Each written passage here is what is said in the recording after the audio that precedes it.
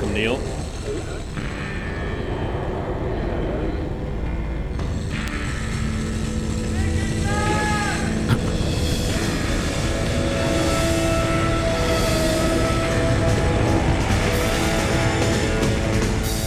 This is hell. The future ain't what it used to be. This is hell. And in the past, the future meant progress, which was hoped to lead to better and more enjoyable lives for, well, all of us. It meant peace and prosperity, hopefully, in our time. But the problem is, as our guest today explains, we're still stuck in the past. Not just any past, a past that is a myth, a past that is grounded in a narrative about the Second World War that is both highly selective and greatly exaggerated. An insistence that World War II was a good war, despite it being a massively destructive and devastating war, killing anywhere between 35 and 60 million people, and I don't even think that includes the Holocaust. A war that ended with fire bombings and the dropping of the first 2 atomic bombs. So how can something that was so awful be celebrated? And what impact does that celebration have on U.S. foreign policy up to this very day? We will find out in a few when we speak with Elizabeth D. Samet, the author of America, Amnesia, and the Violent Pursuit of Happiness. She is the recipient of the National Endowment for the Humanities Public Scholar Grant and the Haidt Prize in the Humanities, and she was awarded a Guggenheim Fellowship to support the research and writing of the name of this book, again, Looking for the Good War, American Amnesia, and the Violent Pursuit of Happiness. I don't know how that title fell off that script there. She also is a professor of English at West Point. She's also the author of No Man's Land, Preparing for War and Peace in Post 9/11 America, Soldier's Heart, Reading Literature Through Peace and War at West Point, which won the Los Angeles Times Book Prize for Current Interest and was named one of the 100 notable books of 2007 by the New York Times, and Willing Obedience, Citizens, Soldiers, and the Progress of Consent in America, 1776 to 1898. Elizabeth is the editor of Leadership, Essential Writings by Our Greatest Thinkers, the annotated memoirs of Ulysses S. Grant, and most recently World War II memoirs, The Pacific Theater. The views expressed in this book and during our interview today with Elizabeth do not reflect the official policy or position of the Department of the Army, the Department of Defense, or the U.S. government. Again, the name of her book is Looking for the Good War. I have no idea how that dropped out of that script, so I'm putting it in over here. And we only have the subtitle. That was weird. I'm your Bitter, Blind, Broke, Gap-Toothed radio show, live streaming, and podcast host, Chuck Mertz. Producing is Dan Hill. Dan, how are you? You know I'm doing real good. Are you? Yeah, I vacuumed the condo. I've been up to all kinds of business. Huh? Look at Pet you. the cat, stared at the walls, Wow, how's that staring going? contemplated my dreary existence. I got good eyesight when I put my glasses on. So sometimes I take it off to take the edge off, you know? You rode your bike over here, and the winds were gusting like 40 miles an hour. Was it in your face, or was it behind you? It's blustery. No, I was going into the headwind, so it'll be nice on the way back. A little gift to myself. Supposedly. Right now. As with it my always luck, ships. It'll just change. Exactly. Like a campfire. So every day, Dan, it becomes increasingly more difficult for me to exist without a smartphone. And it's really annoying. I know I may be the last person on Earth, well, at least, you know, who does not have a cell phone of any kind, but that's the way I like it. I don't want to always be on call to everyone. It was bad enough back in the 90s when the local TV news station where I worked here in Chicago gave me a pager, freaking pager, so they could contact me at all hours of the night to ask if I could come into work at 4 a.m. But giving everyone the power to call me whenever has always sounded, and by watching other people go through it, looked awful. Now, however, there are all these two-step verifications that you cannot get around, essentially forcing you to get a cell phone if you want to be on social media, and I don't. But we need to get the word out about the show and continue to interact with our online community, which we do enjoy. So I just might have to finally break down and join the late 20th century and get a personal surveillance system that I can carry around 24/7. Dan, more important than any of that, please remind us, what is this week's question from hell? This week's question from hell is, if you could spy on anyone or anything in the United States, who or what would it be? The person with our favorite answer to this week's question from hell wins your choice of whatever This Is Hell swag you want. The This Is Hell t-shirt, the tote bag, the face covering, the face mask, the coffee mug, the trucker's cap, the winter beanie or toque if you prefer, as well as the This Is Hell Guide to the 21st Century flash drive featuring dozens of interviews from the 2000s. You can check out all of our merch right now by going to thisishell.com and clicking on support, where you'll see all the ways you can contribute to completely listener-supported This Is Hell. Remember, without you, we got nothing, so thanks to all of you for your support. You can leave your answer to this week's question from hell at our Facebook page, facebook.com/thisishellradio, or you can direct message it to us via Twitter at thisishellradio, or you can email chuck@thisishell.com. But we must have your answer by the end of today's show, when we are announcing this week's winner following Jeff Dorchin and the Moment of Truth. Dan, what's Jeff doing during this week's Moment of Truth? This week, Jeff, the birthday boy. Oh, really? Yeah. Look at that. He's going to show us the invisible, Chuck. Really? It's incredible. You can't usually see it, but we'll be able to see it this week.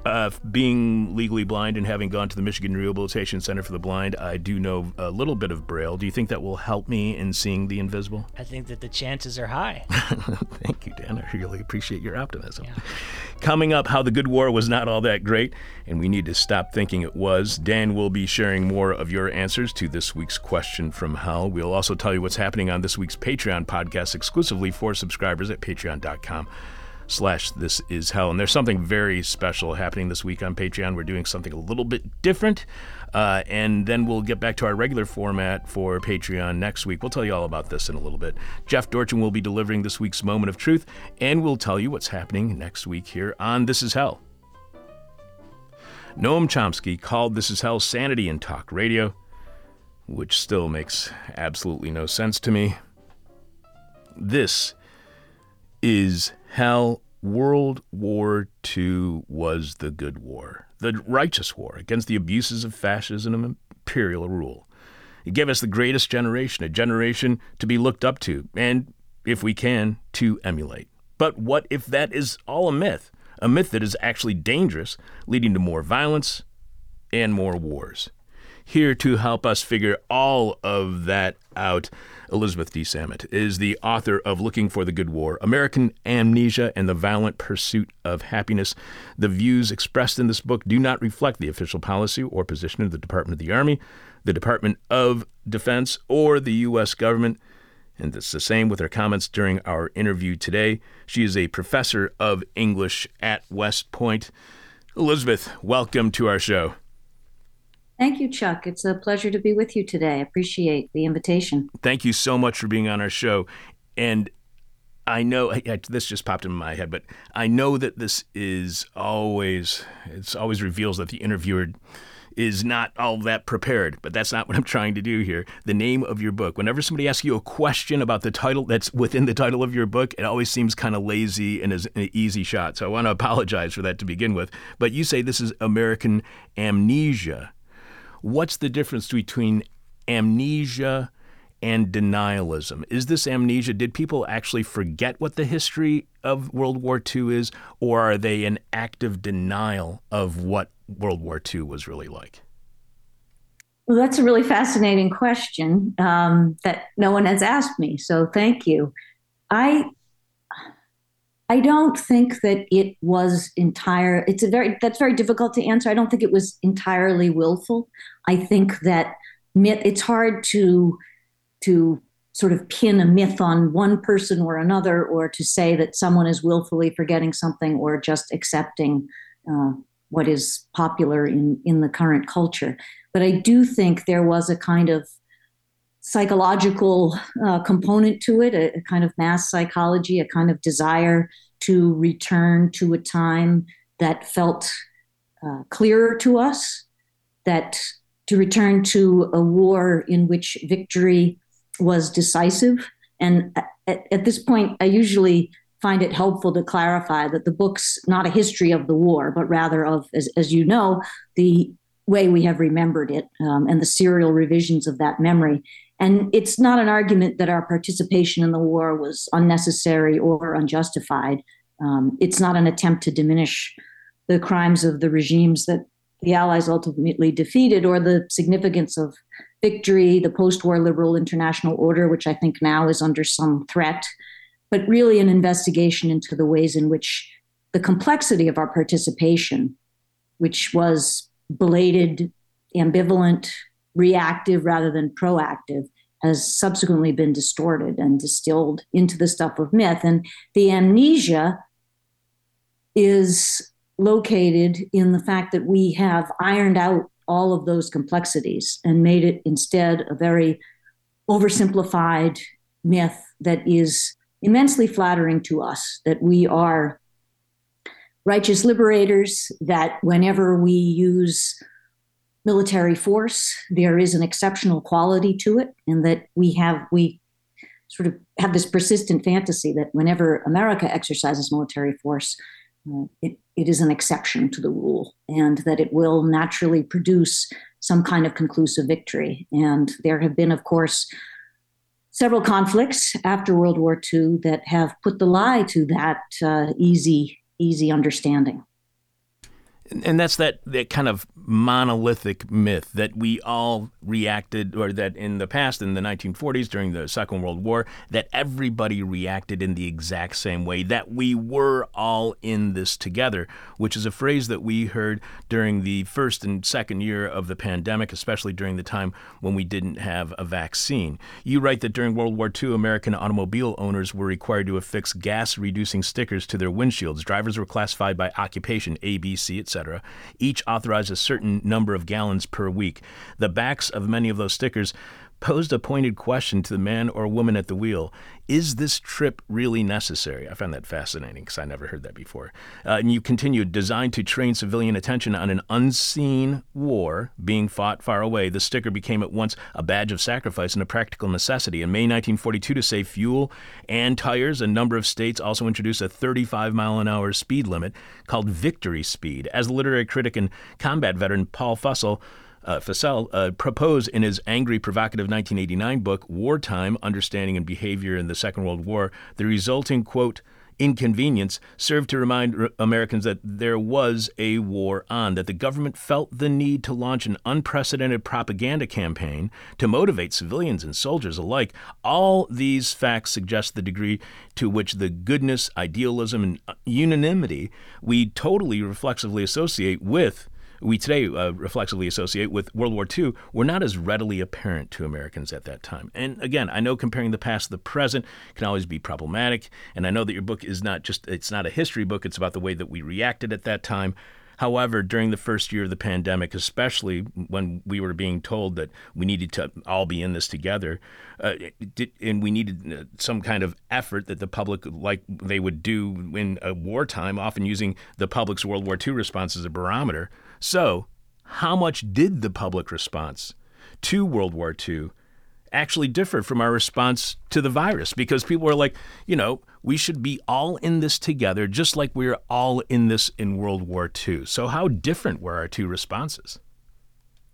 Well, I think one of the most revealing parts of the story is that only a few months after Pearl Harbor, which is, of course, in our mind, a touchstone, when suddenly even those, and as you know, there were plenty of Americans who, most notably the America First Committee and Charles Lindbergh, who was a national hero and a fascist sympathizer. After Pearl Harbor, we imagine subsequently that everybody changed his or her mind, but not everyone did. And by the winter after Pearl Harbor, the Roosevelt administration was actually worried that the public did not feel the urgency of the situation sufficiently and felt the need to remind Americans of the situation and of the need to contribute to the war effort. And you see traces of that not only in official government responses, but also another bellwether, American journalists who had returned from overseas and who saw that the world was on fire came home and felt that there was a real complacency. And part of that, of course, was because of geographical distance. And I think that hearing their reports and realizing that after the first wave of shock and horror after Pearl Harbor, people became distracted again. And I think that there was certainly a comparative unity if you compare it to something like Vietnam. And maybe we'll get into that, but I think Vietnam was one of the great turning points in the way we remembered World War II or looked at World War II. But I think that the comparative unity notwithstanding, there were certainly plenty of Americans who were less than fully committed. So let me just follow up on that then. How did the Vietnam War change the way in which we viewed World War II? So after Vietnam and after this need to reckon with that debacle and with what had happened there, certainly beginning, I would say, in earnest with the Reagan administration, there was a great desire to sort of erase that episode and to return to some earlier version of American greatness. And that was then followed, I think, by the technological and speedy victory in the first Gulf War. And President Bush, of course, who was the first President Bush, who of course was a World War II veteran, talked a lot, as did many of his contemporaries, about the Vietnam syndrome, and regarded the Gulf War as finally, in one of his speeches, kicking the Vietnam syndrome, finally putting that to rest and restoring America to some earlier version of itself. And that was, of course, a nostalgic look, but it did kind of recover a pre-Vietnam sense of ourselves. And I think that was immensely flattering to Americans, and they seized on that. And of course, that preceded the 50th anniversary celebrations of the war. And that's, I think, when the myth that I'm talking about really gained a lot of traction and was just proliferated throughout popular culture, through Stephen Ambrose's histories, through Tom Brokaw's books on the Greatest Generation, and through some of the film that emerged at that time. And I think that that's the prevailing understanding of World War II that exists today. And I think Americans find it deeply comforting because, of course, World War II was an aberration in so many ways. And the existential threat posed by fascism, for one, and the decisiveness of the victory for another, those are probably only the most obvious. I think that we haven't found anything so clear-cut since. And so as a result of that, that's the myth that I think we cling to. And I think the wars in Iraq and Afghanistan, inconclusive as they were, have only added to this idea that World War II was the epitome of American greatness and goodness. So what role does belief in the good war play in the idea that many have that we can make America great again? Does the good war lead to that kind of political ideology? Well, I think part of the answer to that lies in one of my inspirations, who is Studs Terkel, whom you all know in Chicago very well. But his book in 1984, The Good War, An Oral History of World War II, was very important to me in my research. And he has a note in the very beginning of it, and he says that he adds quotation marks to good war, and he says quotation marks have been added not as a matter of caprice or editorial comment, but simply because the adjective good mated to the noun war is so incongruous. So Terkel found it incongruous. I'm not sure that we find it incongruous anymore. And I think that's part of the difficulty, that we imagine there are some wars that are good, and we have been condemned, I think, to keep looking for them. And, at the top of the show, you mentioned all of the unprecedented destruction of World War II. And the idea that one might fight for a just cause doesn't diminish the horror of the conflict and of the violence. But in our memory, in our myth, I think we have muted that destructive quality. We acknowledge it, we acknowledge sacrifice, but the idea that we think of this as good somehow saves the violence from what it really is, which is a terrible thing to be avoided, of course, at all costs whenever possible. But Studs Terkel, and he certainly wouldn't want to be put in this group, he actually was a member of the Greatest Generation. Do you think that incongruity of the good war is recognized more so by the people who actually were within that group that has been labeled as the Greatest Generation? I think it was. I think we often talk about the stoicism of that generation, and Ambrose in particular in his histories talks about it, and he suggests that the stoicism conceals a great sense of patriotism and cause and all of these things that we attribute to that generation. But when you actually look at the surveys and when you actually talk to members of that generation, I think what they felt at the time was probably the pressures of short-term survival in some cases, rather than what we've come to think about it ever since. That many soldiers are not really thinking about causes at the time. And there were various studies by sociologists that suggest that, in fact, cause is far more important, has been far more important to later generations of soldiers, to those volunteer soldiers, for example, who fought, in our most recent engagements.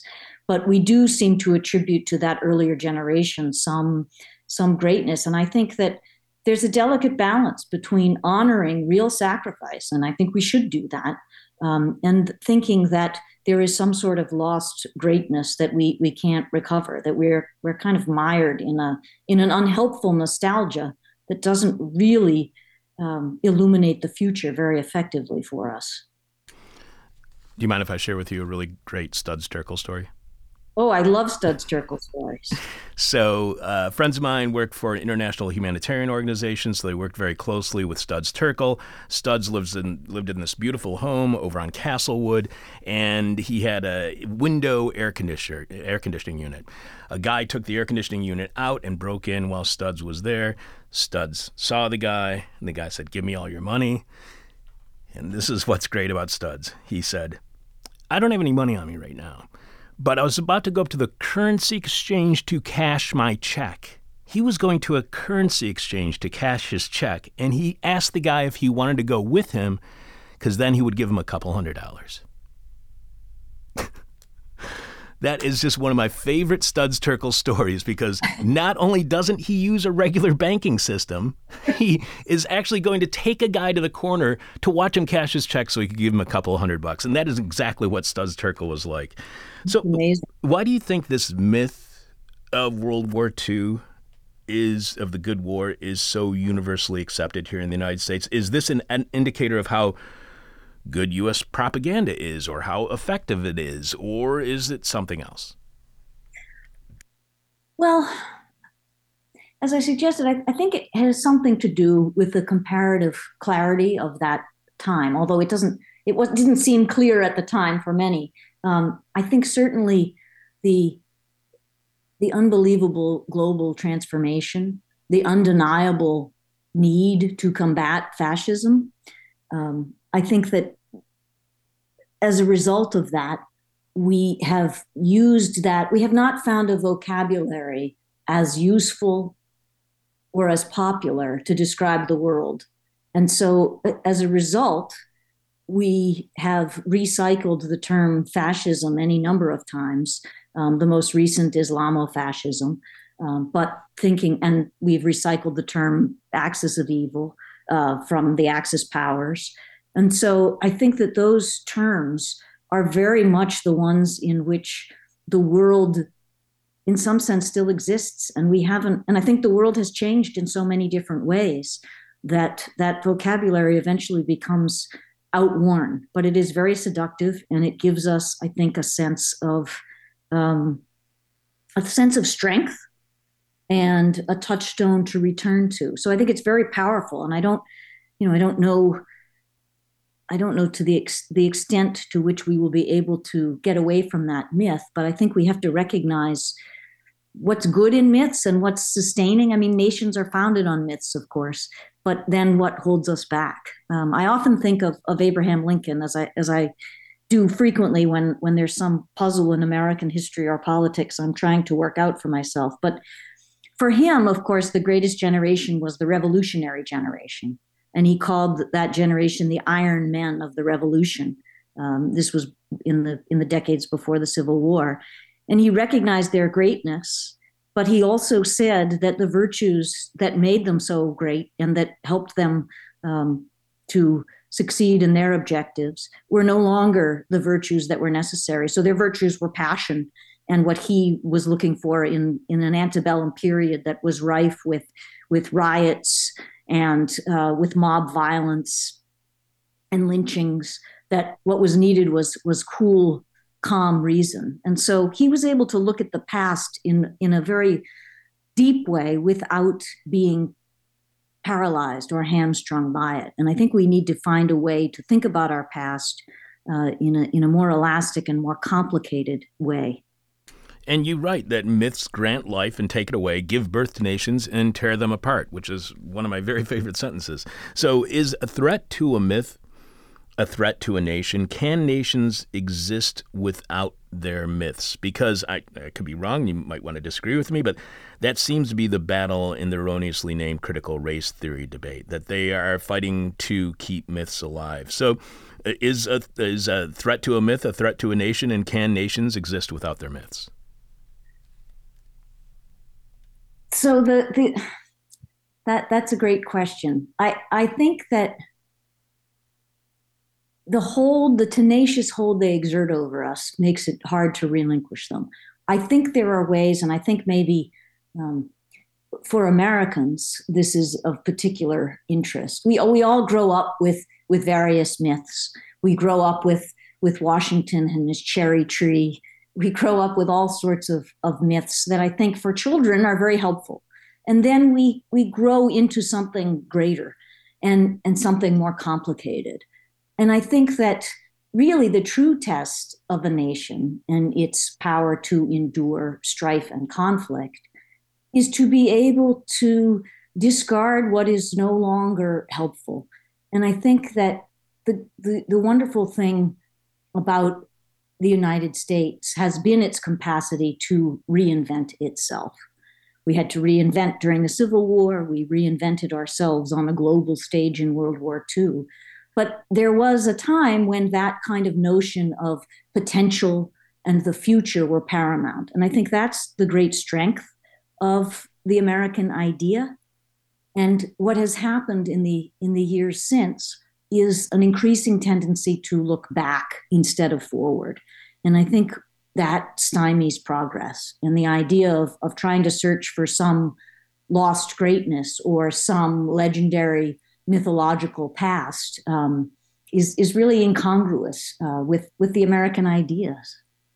You quote the philosopher and veteran J. Glenn Gray stating, "If the character of Hitler and his paladins gave to the Allied side a moral justification unusual in warfare, the Western nations have no reason to forget their share of responsibility for Hitler's coming to power or their dubious common cause with the Russian dictator." During what was called the run-up to the 2003 invasion and occupation of Iraq, that is, marking it kind of as inevitable and unavoidable, and that we had no choice but to go to war with Iraq in response to 9/11, I wrote about the U.S. role in bringing Saddam Hussein to power. This was when he was being compared to Hitler. So I made the remark about how we had to remember the role the U.S. played in the events that led to Hitler taking power, including the harsh reparations the Allies imposed upon Germany. For this, I was attacked for, as some were interpreting what I was saying was World War II was solely the fault of the United States, and it was Hitler was in no way responsible.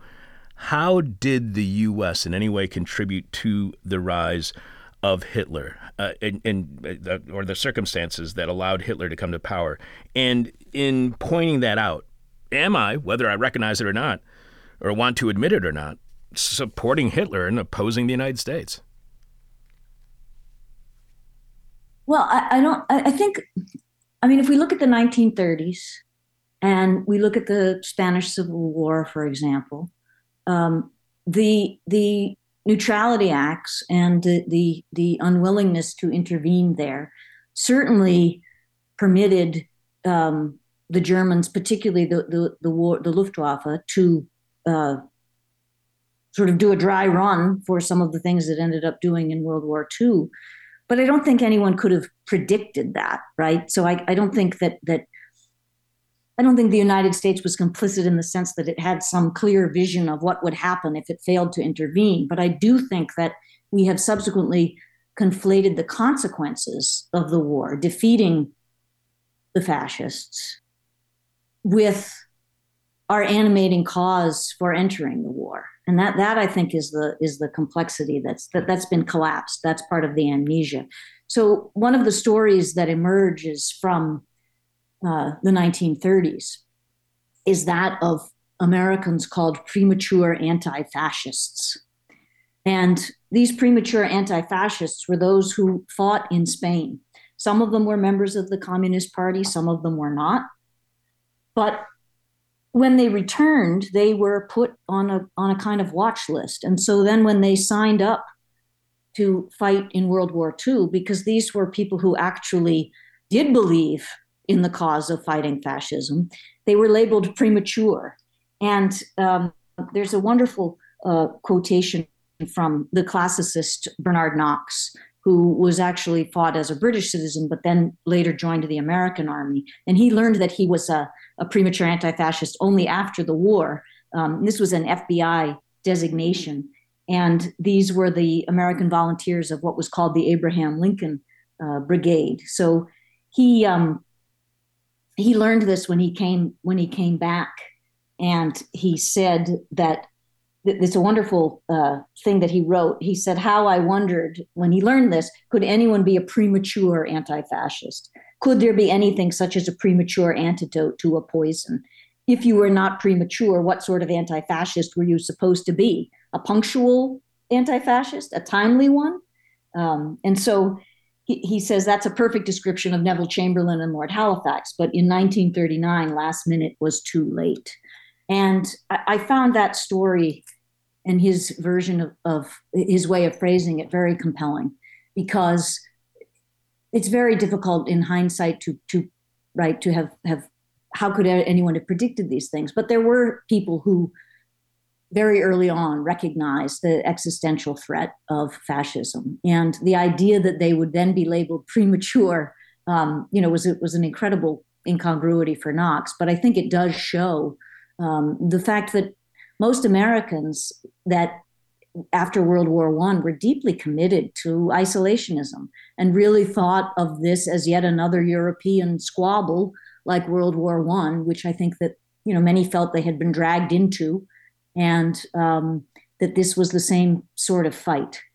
And so I do think that we forget the degree to which Americans were committed to an isolationist policy at the time and really didn't want to get embroiled.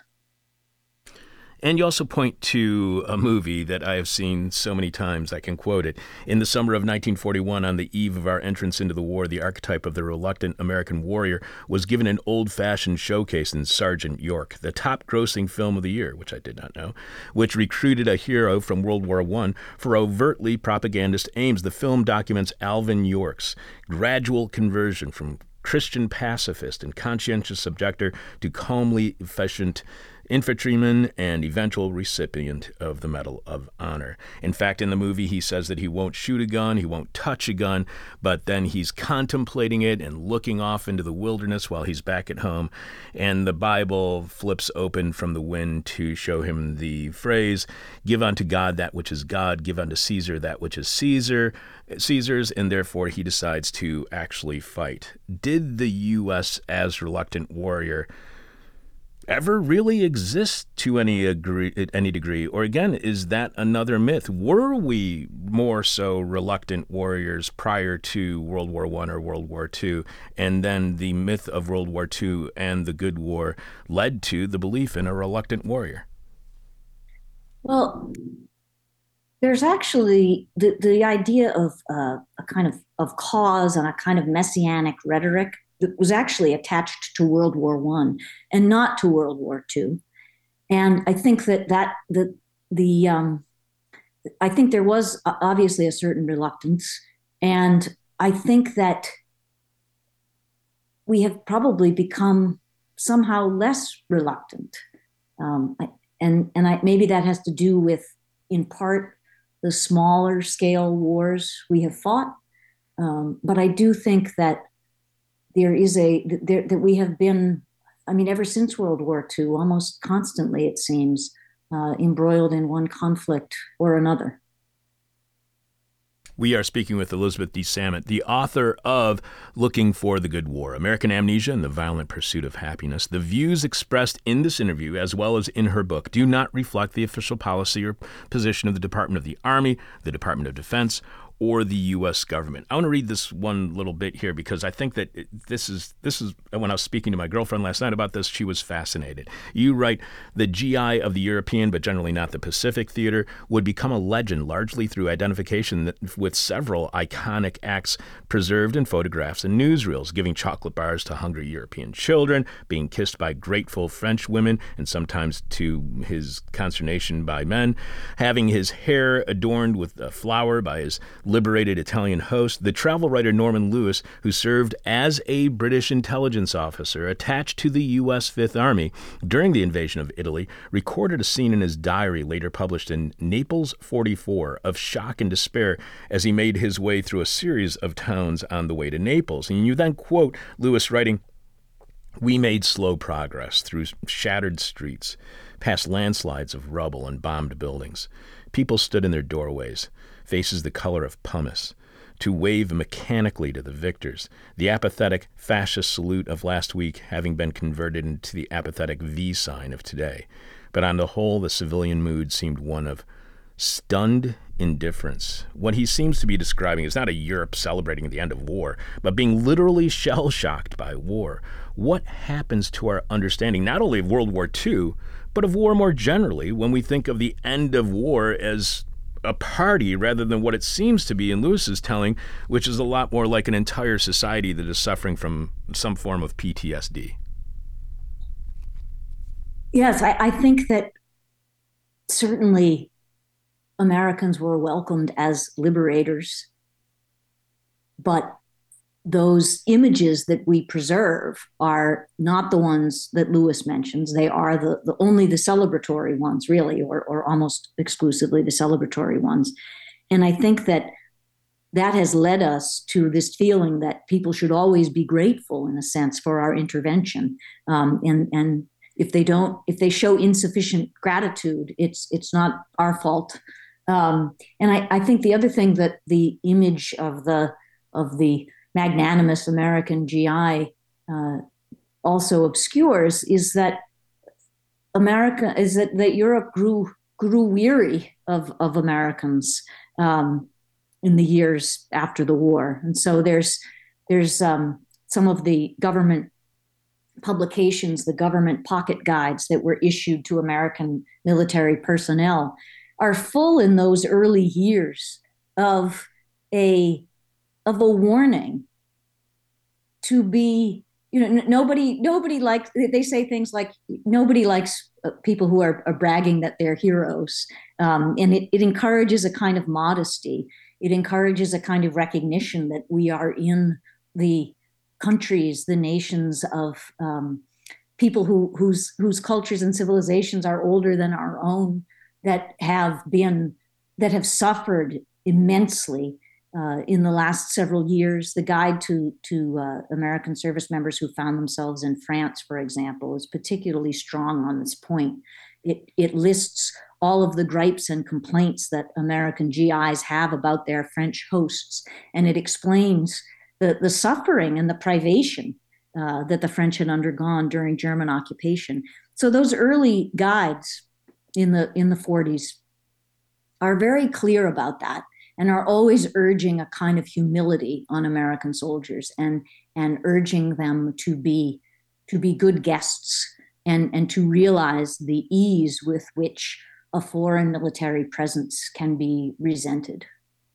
That reminds me of my father, who was a World War II veteran. He would tell me that he hated it whenever somebody would say, thank you for your service. So he wouldn't wear anything that we ever suggest that he was ever in the military. And now we seem to have this society and this culture where we are supposed to thank people for their service. When I asked my dad, why shouldn't I? And he said, you don't know what that person went through at war, and you don't want to remind them of what war is like.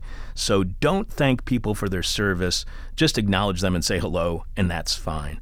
What do you think happened? Is that a change that you have seen where we are supposed to thank people for their service, whether they want to be thanked or not? So gratitude is always a tricky business. I think that Ben Fountain's novel, Billy Lynn's Long Halftime Walk, I don't know if you've read that or seen the movie they made out of it, but that captures, I think, very well the sort of theatrical culture of thank you that we have developed. I think we did it as a way to atone for our behavior during Vietnam, our conflation of those who fought in Vietnam with the architects of the war. And I think that as a result of that, the media and I think many Americans determined that they would not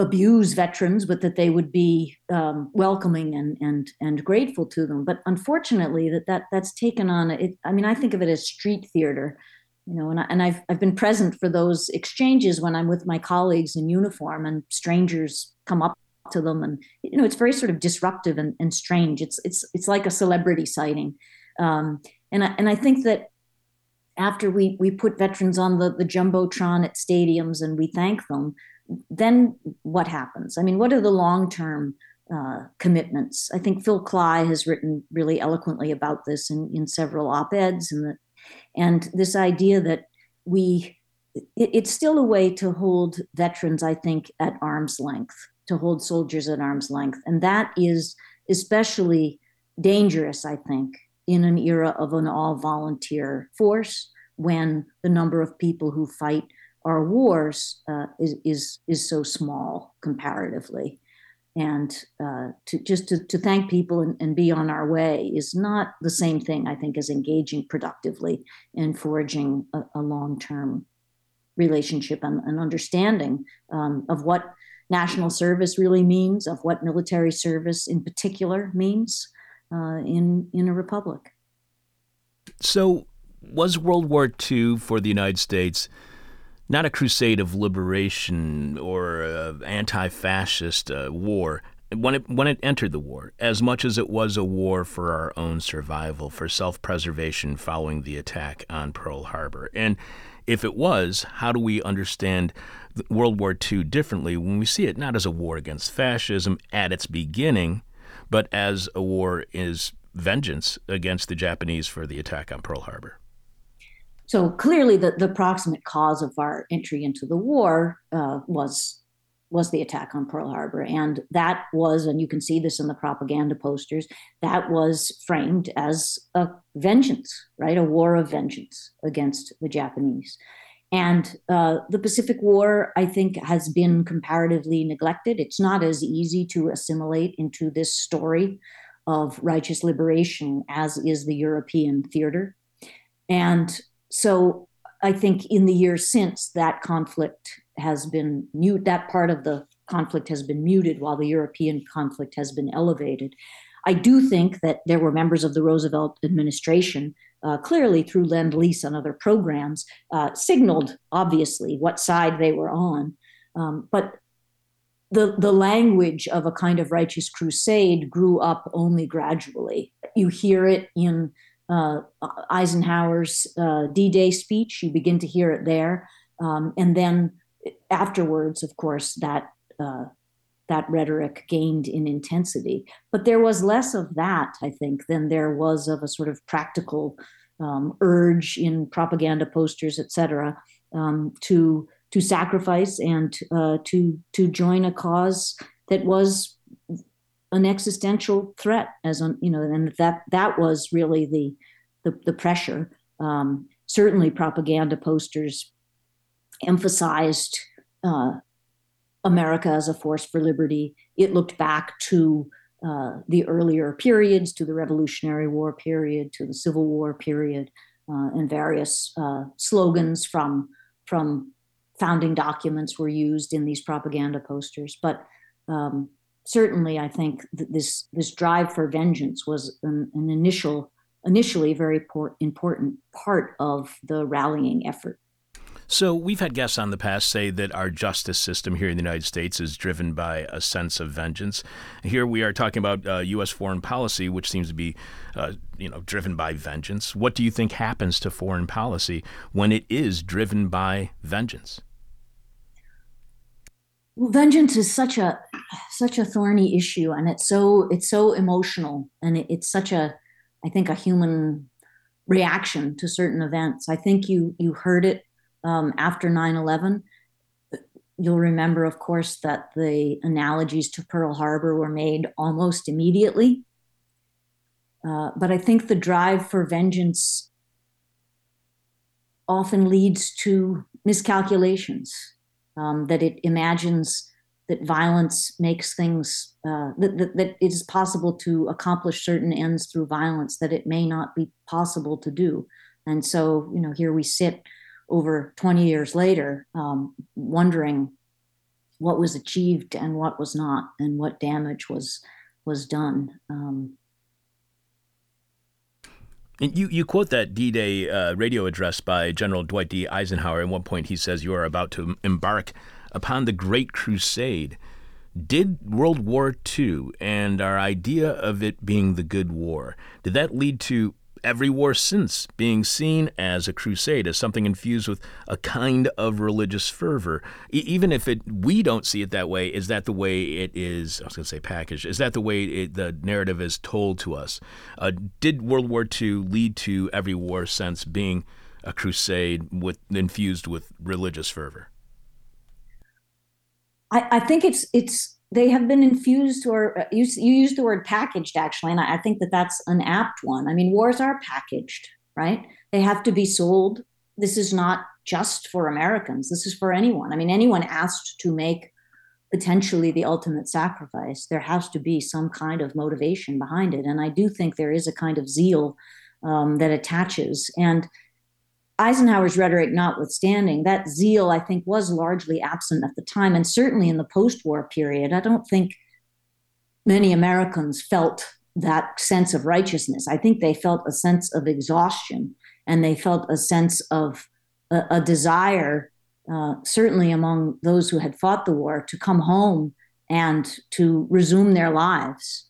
There's often a sense that, that the years that someone has spent at war have been, stolen, in a sense, stolen away. And there was a great desire, I think, to resume life as usual, rather than, I think, dwelling in this sense of righteousness. But the events of the Cold War, that kind of language, I think, grew. And then, as I suggested, after Vietnam, I think the intensity of that sort of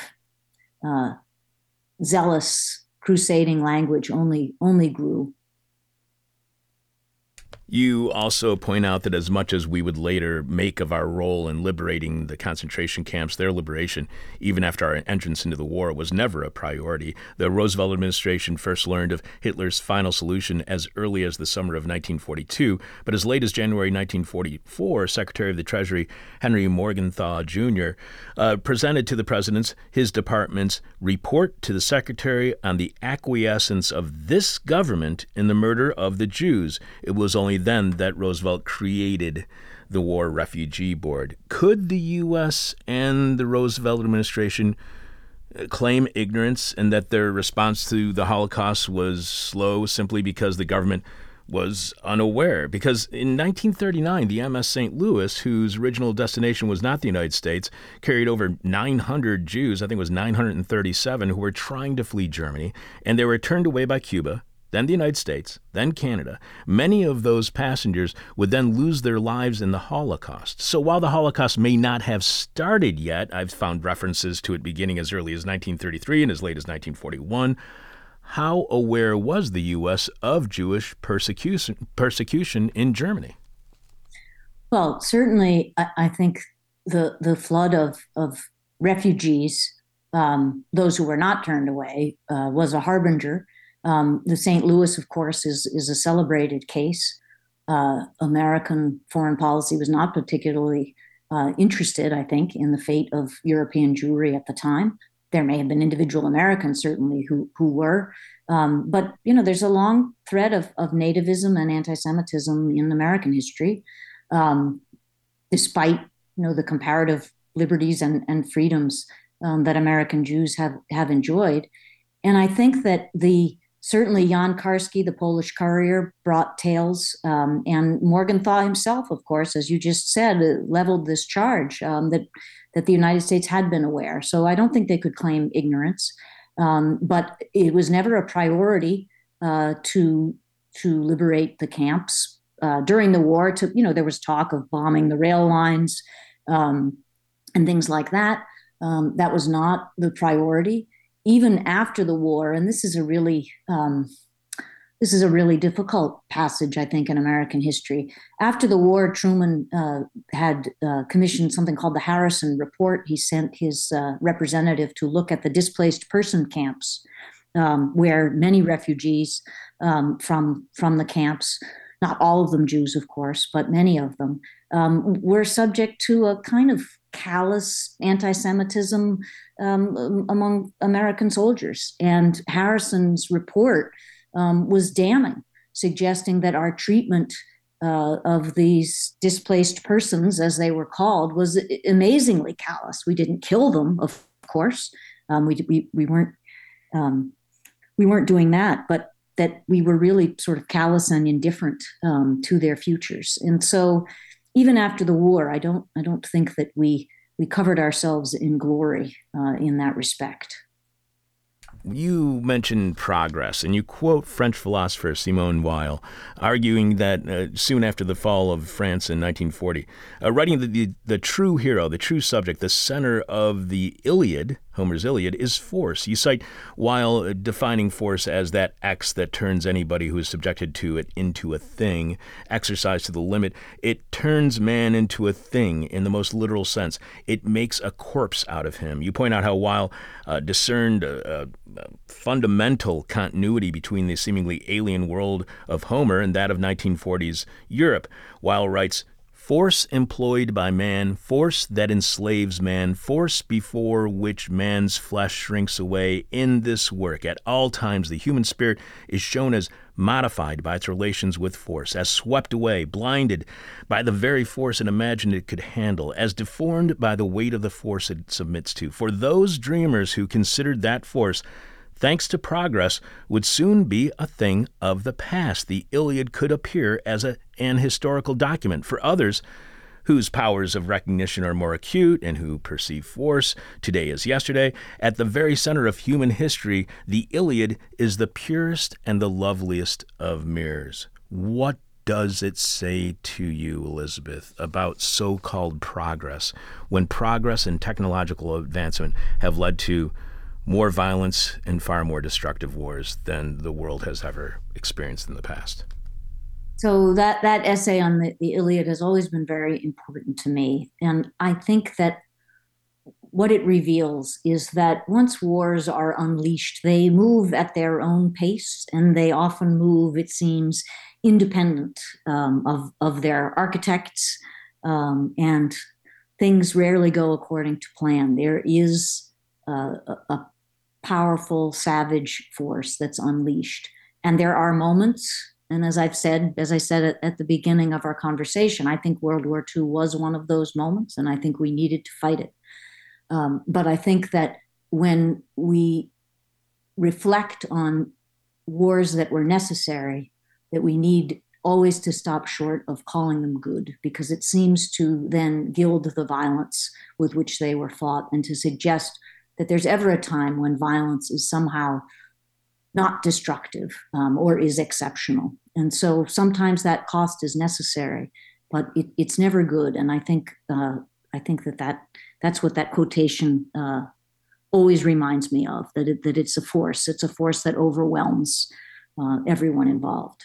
You mentioned the writing of a whole bunch of different past guests on our show, including Roy Scranton, who wrote a book, Total Immobilization, World War II and American Literature. And you write how in that book he interprets our post-war attitudes toward projections of American power as the product of a reverence for the figure of the trauma hero and an undue deference to the veteran's special, exclusive knowledge of war. That reverence, he argues, has been instrumental in concealing some of the war's fundamental contradictions, and it led to a corresponding neglect of those literary responses that expose them.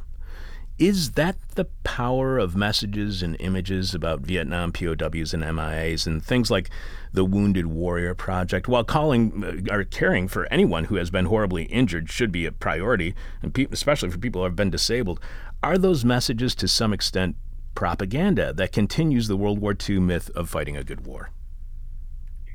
Well, I think Scranton points to an important point, and this is something I often think about when reading literature of war, and the idea that that is the sort of one realm of human experience that many people would argue is closed to the imagination, and that the idea that if you haven't seen the elephant, if you haven't been there, you have no right to talk about it, write about it, and no qualifications. And we don't really say that about any other endeavor of human experience.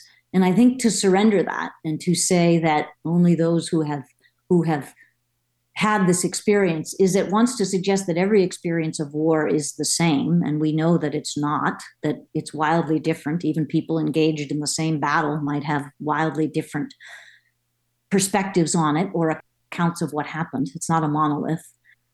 And it, I think, makes it all too easy to surrender our decision-making power to those who have had the experience of war, who have been there. And the related question of suffering and of valuing that suffering as something that somehow elevates understanding as well, also, I think, creates a problem. And so, again, that delicate balance between honoring and caring for those who suffer, which is absolutely our obligation, our responsibility, our duty, and to suggest that suffering is not necessarily something that qualifies one to make all sorts of decisions. I think that's a hugely important point, and not to sort of to assume that combat experience gives a kind of decision-making power. And the other thing is, I do think that I do think these are all ways to. The phrase I used before was to keep veterans at arm's length, and I do think that in a population where the number of people who serve has dwindled so much and continues to dwindle, I think that that's a particular danger. It's almost as if to say, look, this is your business to go fight wars in our name. And for all sorts of reasons, we don't have to worry or think about this. You also quote Tom Brokaw being interviewed on Meet the Press during the 50th anniversary D-Day commemoration, saying, "I think this is the greatest generation any society has ever produced." In that statement, was Tom Brokaw a propagandist for war? And why don't we recognize when people like Brokaw, supposedly a journalist, are actually distributing propaganda? So my father was a member of this generation, and so of course I would want to celebrate it as great. I think he was great, but I don't think it's not a provable claim, as far as I understand it, and I'm not sure why we have to make it. What does it say about us as a country that we label a previous generation as absolutely the greatest? It smacks of nostalgia, certainly, maybe of a kind of decline, a feeling that we can never be that great again. Is it to remind us of our sacrifices in the past or of our need to sacrifice in the future? The motivation to me for labeling one generation the greatest, and then more recently, and you've probably heard this, people are naming the generation that fought the most recent wars in Iraq and Afghanistan as a kind of second greatest generation. I'm just not sure why we need to have these kind of tiers among generations. It just doesn't seem to me a very forward-looking or a very productive way to evaluate history. And so there's got to be a way to honor and examine the sacrifices people made in the past without necessarily labeling them as sort of, as Brokaw suggests. I think he suggests that they were destined for greatness, and that they fulfilled that. That kind of absolutism always bugs me. It starts like when you're a little kid and you're asked, "What's your favorite color?" What's your favorite movie? Like there's one favorite movie. Like there's one favorite book. That kind of absolutism just always bugs me. We have been speaking with Elizabeth D. Samet, author of Looking for the Good War, American Amnesia, and the Violent Pursuit of Happiness. And Elizabeth, I cannot thank you enough for being on the show, because this is an absolutely fantastic book, and all of our listeners should read it. The views expressed in her book, as well as during this interview, do not reflect the official policy or position of the Department of the Army, the Department of Defense, or the U.S. government. Elizabeth, we end all of our interviews the exact same way. I promise this isn't just for you. Our final question is always the question from hell, the question we hate to ask, you may hate to answer, or our audience is going to hate your response. You write, "It is impossible to fight one war at a time. After the war, George H.W. Bush, the first Bush, proved far more interested in the metaphorical Vietnam syndrome than he was in the actual syndrome affecting Gulf War veterans. By God," he proclaimed in the wake of Desert Storm, "we've kicked the Vietnam syndrome once and for all. Vietnam constituted, as you write, the most serious threat to the World War II mythology. Victory in Iraq allowed us to hear once again the positive, life-affirming signals still pulsing from Bush's own first war. This was the culmination of," and that would be World War II, where he served, "this was the culmination of Reagan's revisionist work." So does war affirm and reaffirm that mythology? Does the U.S. depend on wars to reinforce World War II mythology? Is war the defense of a myth? That is a question from hell. Yay, it worked. It rarely works, so thank you. I think it would be, we're talking about oversimplifying and being too and wanting to be complex rather than absolutist. So I don't think I would subscribe to the fact that war is purely a defense of a myth, but I certainly think that the degree to which we believe in myths certainly inform what we think war can accomplish. And so the degree to which we buy into the World War II mythology, I think, clouds our judgment about what American force can accomplish. And I think we've seen that. It clouds our it confuses our vocabulary, it clouds our expectations. That's a pretty pessimistic answer. And I'll add just this, that I think we have a real opportunity here, having, after over 20 years, extricated ourselves from deeply complicated and inconclusive conflicts, to reckon honestly with those. The world is too perilous and too volatile not to think with complexity. And I hope that the conclusion of these wars, the wars most recently ended, will give us the opportunity to look coldly and honestly at what military force can accomplish and what it can't. And not just that war can be a solution to our problems, and not just that American force can be a solution to our problems, but it sends the message back home that violence here domestically can solve our problems as well, which is really frightening. Elizabeth, I cannot thank you enough for being on our show today. This really is fantastic work, and it's been an honor speaking with you. So thank you so much for being on our show. Thank you, Chuck. Thank you for your questions. I'm so glad we were able to get into an in-depth conversation about so many of the ideas in the book. I appreciate it. Thank you very much, Elizabeth, and enjoy your weekend. You too. Pretending to know what I'm talking about since 1996, this is hell. And if you want to have another reason to read this book, she explains how President Reagan legitimized fascism in the United States. If what you just heard from Elizabeth on the good war myth being really, really bad for us. If that made you feel like you actually learned something, or yes, this really is hell, subscribe to our bonus Patreon podcast, which streams live at a special time this week, Friday at 10 a.m. Chicago time, and is podcast shortly after at patreon.com/thisishell, or you can show your support for This Is Hell by going to thisishell.com and clicking on support. Remember, we are completely listener supported. Dan, please remind us, what is this week's question from hell, and tell us how our listeners are responding so far. Well, this week's question from hell is, if you could spy on anyone or anything in the United States, who or what would it be? Do you have an answer? I would like a mystical portal into rooms that I just left, so I could see what people are, what they're saying about me, what their feedback about me is, and then I'd grow from it and trick people into loving me. I see. That's me, though. Over at Facebook, Roy... You're a regular magician, aren't you? Yeah. It'd be a mystical portal. That's what I'm trying to tell you. Roy O at Facebook says, I'm going to say no one and nothing because I just don't want to see it. Okay. Stum. John T says the flies on the walls. He'd be spying right back at him. Over Twitter way, we got Rock Taster, and he says Jeff Bezos. All right. It's a striking reversal. Yeah. Kind of like the flies. It is.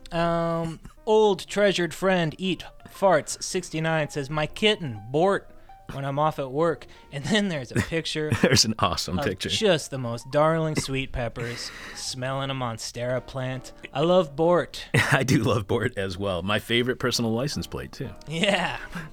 You're not the only one named Bort. Ahmed S. says, ever since I ordered a pizza from New York, I've been suffering from intense hellish syndrome, which forces me to listen to Chuck's voice every day, only to find myself deeper in hell. I would spy to see what happened in that pizza place. I believe it's called Pizzagate. They make delicious pizza. It's a callback to remember when that was the conspiracy theory? That was before Q. That's a retro conspiracy My favorite theory. part about that was that the kids were were kept in the basement, and there was no basement to the building. It was like the Alamo. Right. Hillary can do anything. She can dig basements with her eyes. Yeah. Wow. Anyway. I should have voted for her. You betcha. That's all. That's all for now.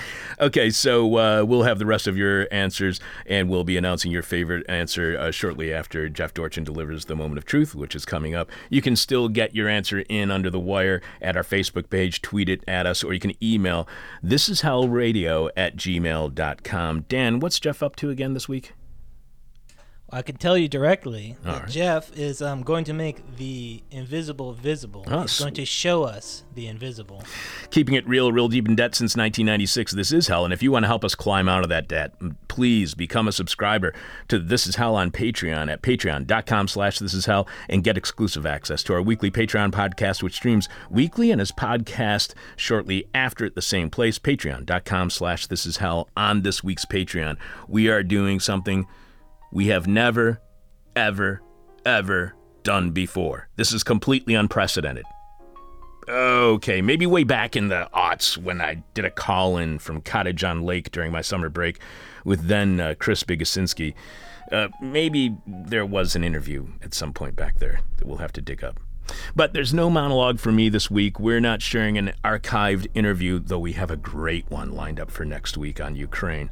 We're not doing an archived interview that's unavailable anywhere else online except on Patreon, which is what we usually do, just like I usually give a monologue. Instead of us playing an old interview I conducted years ago, I will be the person being interviewed live exclusively on Patreon at patreon.com/thisishell, Friday at 11 in the morning, Chicago time. Our affiliate at University of Winnipeg Community Radio, CKUW. More voices, more choices, which is broadcast from Treaty 1 territory, the homeland of the Métis people, is having their annual fundraiser, and they've requested they interview me for some reason, assuming, I guess, that talking with me will lead to some level of success in fundraising. Who knows? I think we will be talking about the importance of community radio, but I'm going to find out what's up with Winnipeg. I thought it was this boring-ass military town, like all military towns, and then I found out from friends in Wisconsin and Minnesota who have visited there that it's actually a really cool place, not as in temperature, but it's actually a very intense culture. So that's what we're doing for the second time ever. I am being interviewed on the show, and I don't remember anything about the other interview, but we'll see if we can find it in the archives, and if we will share that on an upcoming episode of Patreon as well. But the only way you can hear all of that, it's me being interviewed this week on Winnipeg Radio, is by subscribing on This Is Hell, or to This Is Hell, on Patreon at patreon.com/thisishell. Coming up, Jeff with the moment of truth, the rest of your answers to this week's question from hell, and we will be announcing this week's winner. We'll also tell you what's happening on next week's This Is Hell. Live from Hangover Country, this is Hell, and Dan, I know you have Hefe on the line. 1, 2, you know what to do. One more time. The moment of truth, the moment of truth, the moment of truth, the moment of truth, the moment of truth, the moment of truth, the moment of truth, the moment of truth, the moment of truth, the moment of truth, the moment of truth, the moment of truth. Faceless people from Indiana. Some people suffer from an inability to recognize faces. The neurological term is prosopagnosia, or face blindness. A film producer friend of ours has it. It's polite to introduce yourself by name, even when meeting him for the 35th time, so he has no trouble knowing who he's talking to and doesn't have to pretend to recognize you to spare you embarrassment. It's been said the one face he can recognize is his wife's, and only by the part of the forehead where her eyebrows approach the bridge of her nose. I'm sure the first thing that comes to the mind of most people is the potential for the numerous pranks one could play on such a person, from something as harmless as convincing them they're in a crowd when they're actually in a room with only one or two other people, to the far more amusing deception of leading them to commit a crime against a close family member. You people are disgusting. That's what you call amusement? I'm not sure I agree. There is an odd kind of face, though, that can induce prosopagnosia in otherwise neurotypical individuals. Aneuthetism is being forgettable or having a forgettable face. It's the mirror image of the other thing we were just talking about, which I've since forgotten the word for. It's odd that two afflictions that are basically about the ephemerality of the human face should be able to be called mirror images of each other, since each of them conjure a mirror image or vision field in which an image fails to appear. It's like talking about the mirror image of invisibility. But that's part of the mystery of mirrors. Within a mirror lies another world. And if it were indeed invisible, there almost wouldn't be anything at all to a mirror. What is a mirror but an object that reflects whatever is in front of it? And if all it does is reflect the invisible, it's unfit. But the subject of a malfunctioning or malingering mirror leads us into highly speculative territory, and we don't tolerate the highly speculative in this infotainment venue. A slight window of speculation is all we need, open just enough so we can reach in and pull a thin conspiracy theory from it. That's why I'm here anyway. I don't know why you're here. Probably to trick someone into killing their mother, from what I've learned about you in an above paragraph. Let's let bygones be bygones, though, shall we? What's really important is the issue of these people without faces. I mean, effectively, they have no faces, at least none that I can remember. Think of the power you'd have if you were instantly forgotten. You could go in for as many free sample gelato flavors as you wanted. All sorts of crimes would be possible. You could be caught on security footage, and it would be of no help in capturing you. No witness could describe you. You couldn't be picked out of a police lineup. You could play any number of different characters in a drama, and as long as they never had to share the stage together, no one would be the wiser. The drawbacks, however, are obvious. So obvious I won't even list them here. The question arises, how do we know that people with this attribute exist? An interesting thing about it is, although they are repeatedly anonymous at a quotidian level, they do have the ability to be recognized once spotlighted in the public eye. The difficulty for them is getting into the public eye in the first place. One theory is that the gatekeepers of the spectacle have special spectacles for picking out of the masses aneuthetic candidates for power, fame, and fortune. That's how we know of 3 aneuphotic individuals, all of them eerily from Indiana. The most immediately frightening is Mike Pence, most recently the Vice President of the United States, while it creaked under the ancient girth of Donald J. Dump, one of our most illegal presidents. Sure, you know who Pence is now, but before he became governor of Indiana, he had difficulty getting anyone to look twice at him and recognize the same guy. He won 5 re-elections to his congressional seat, not because his constituents liked how he served them, but because they were looking to replace him with a fresh face. Another erstwhile faceless Hoosier is Pete Buttigieg, the current Secretary of Transportation Explosions. He's also known as Pete Buttigieg. Although he is known to have policy opinions, a facial feature or two, and certain ambient idiosyncrasies, Pete Buttigieg, as he's often called, retains a great deal of his forgettability even now as a household name. And nepotism can return like a 5 o'clock shadow if the person in question is unremarkable enough, even as a fixture in the spectacle. A name the world seems to have forgotten is that of James Danforth Quayle, vice president under George H.W. Bush. George H.W. Bush himself was a so-called victim of anaesthetism, but he seems to have been cured sometime while heading the CIA. Dan Quayle, on the other hand, has had a relapse so complete many assume he died at some point early in the second millennium. And there may be some truth to that, maybe even some super truth. There's a figure from the Japanese Edo-era yokai tradition called Noprabo, the faceless ghost. The legend of Noprabo was brought to the English-speaking world by the journalist Lafcadio Hearn in his collection of stories titled Kwaidan, Stories and Studies of Strange Things, some of which were adapted by director Masaki Kobayashi in his 1964 movie Kwaidan. The medical literature links the two, the Noprabo and the anaesthetics. Doctors are famous for gossiping and telling tales out of school, which should be a warning to all of us to keep our ailments and infections to ourselves. The doctors speak of a belief that those with remarkably unremarkable faces are in fact possessed by the spirit of the yokai, Noprabo.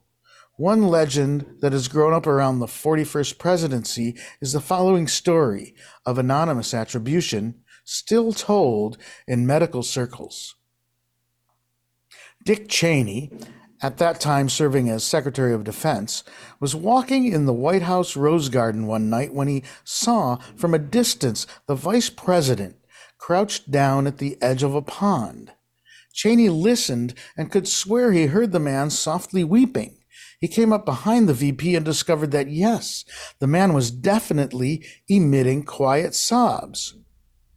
Cheney had the perverse impulse to push the man into the Rose Garden water feature and drown him there, but then he reasoned the effort would be more usefully applied one day when he himself was vice president and whatever little crying bitch was serving as president by then was crouching by the pond and he could actually profit from the crime. Later, he discovered that the ambiguous nature of the office of vice president could be of even more use to him than murder. So Cheney said, "Mr. Quayle, sir, why are you weeping beside this pond in nothing but a kimono?" For indeed Quayle was wearing a kimono and weeping into one of its wide sleeves. "Surely, whatever it is can't be so bad as all of that." But the sobbing continued. "Please, Mr. Quayle, tell me why you weep so. If there's anything I can do to help you, you need only ask, and I will faithfully execute your wish." Quayle stood up, still crying quietly into his sleeve as he turned to face Dick Cheney. He then let his arm drop, revealing a face without eyes, nose, mouth, nor any feature whatever. Just blank skin as smooth as an egg. Cheney let out a comical squeal of fright and fled for the safety of the White House. As he approached, he saw the president, George Bush the Elder, nursing an aperitif beef jerky stick in the porch light. He threw himself at the president's feet, crying out in fear, "Ah! Now, what's the matter, Mr. Secretary? Said the president. Did someone hurt you? Nobody hurt me, but only scared you? It was Vice President Quayle. He was by the pond crying, and he showed me. Oh, I cannot tell you what he showed me. Ha! Was it anything like this? The president asked, and on looking up, Cheney saw that Bush's face had become blank like an egg. And then the porch light went out, and Cheney had his second in what would become a series of abundant heart attacks. And so the Taoist verse, which is Chinese, not Japanese, is confirmed. Seduction comes from what you can see, but terror comes from what you cannot see. And that's the moment of truth. Good day. So right before the show started, I was looking for something in one of my desk drawers in the office, and I found something that somebody sent me this like 20 years ago.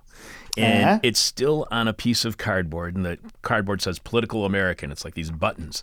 And the button says, President Quayle, ? How I know why I voted for Clinton. Yeah, well, we're all embarrassed about having had to do that. Yeah, well, guess what? It was a necessary I didn't evil. vote for Bill Clinton. Never did. Because I live in Really? Illinois. So he's going to win. So I have not voted for one Democratic Party presidential candidate since I moved here 35 years ago. Because there's no point. Incredible. Because of idiotic electoral college. Hey, man, I live in California. I know what you're talking about. Yeah. So listener Greg Yes. says that he thinks the question from hell would do really well on Mastodon. Oh, really?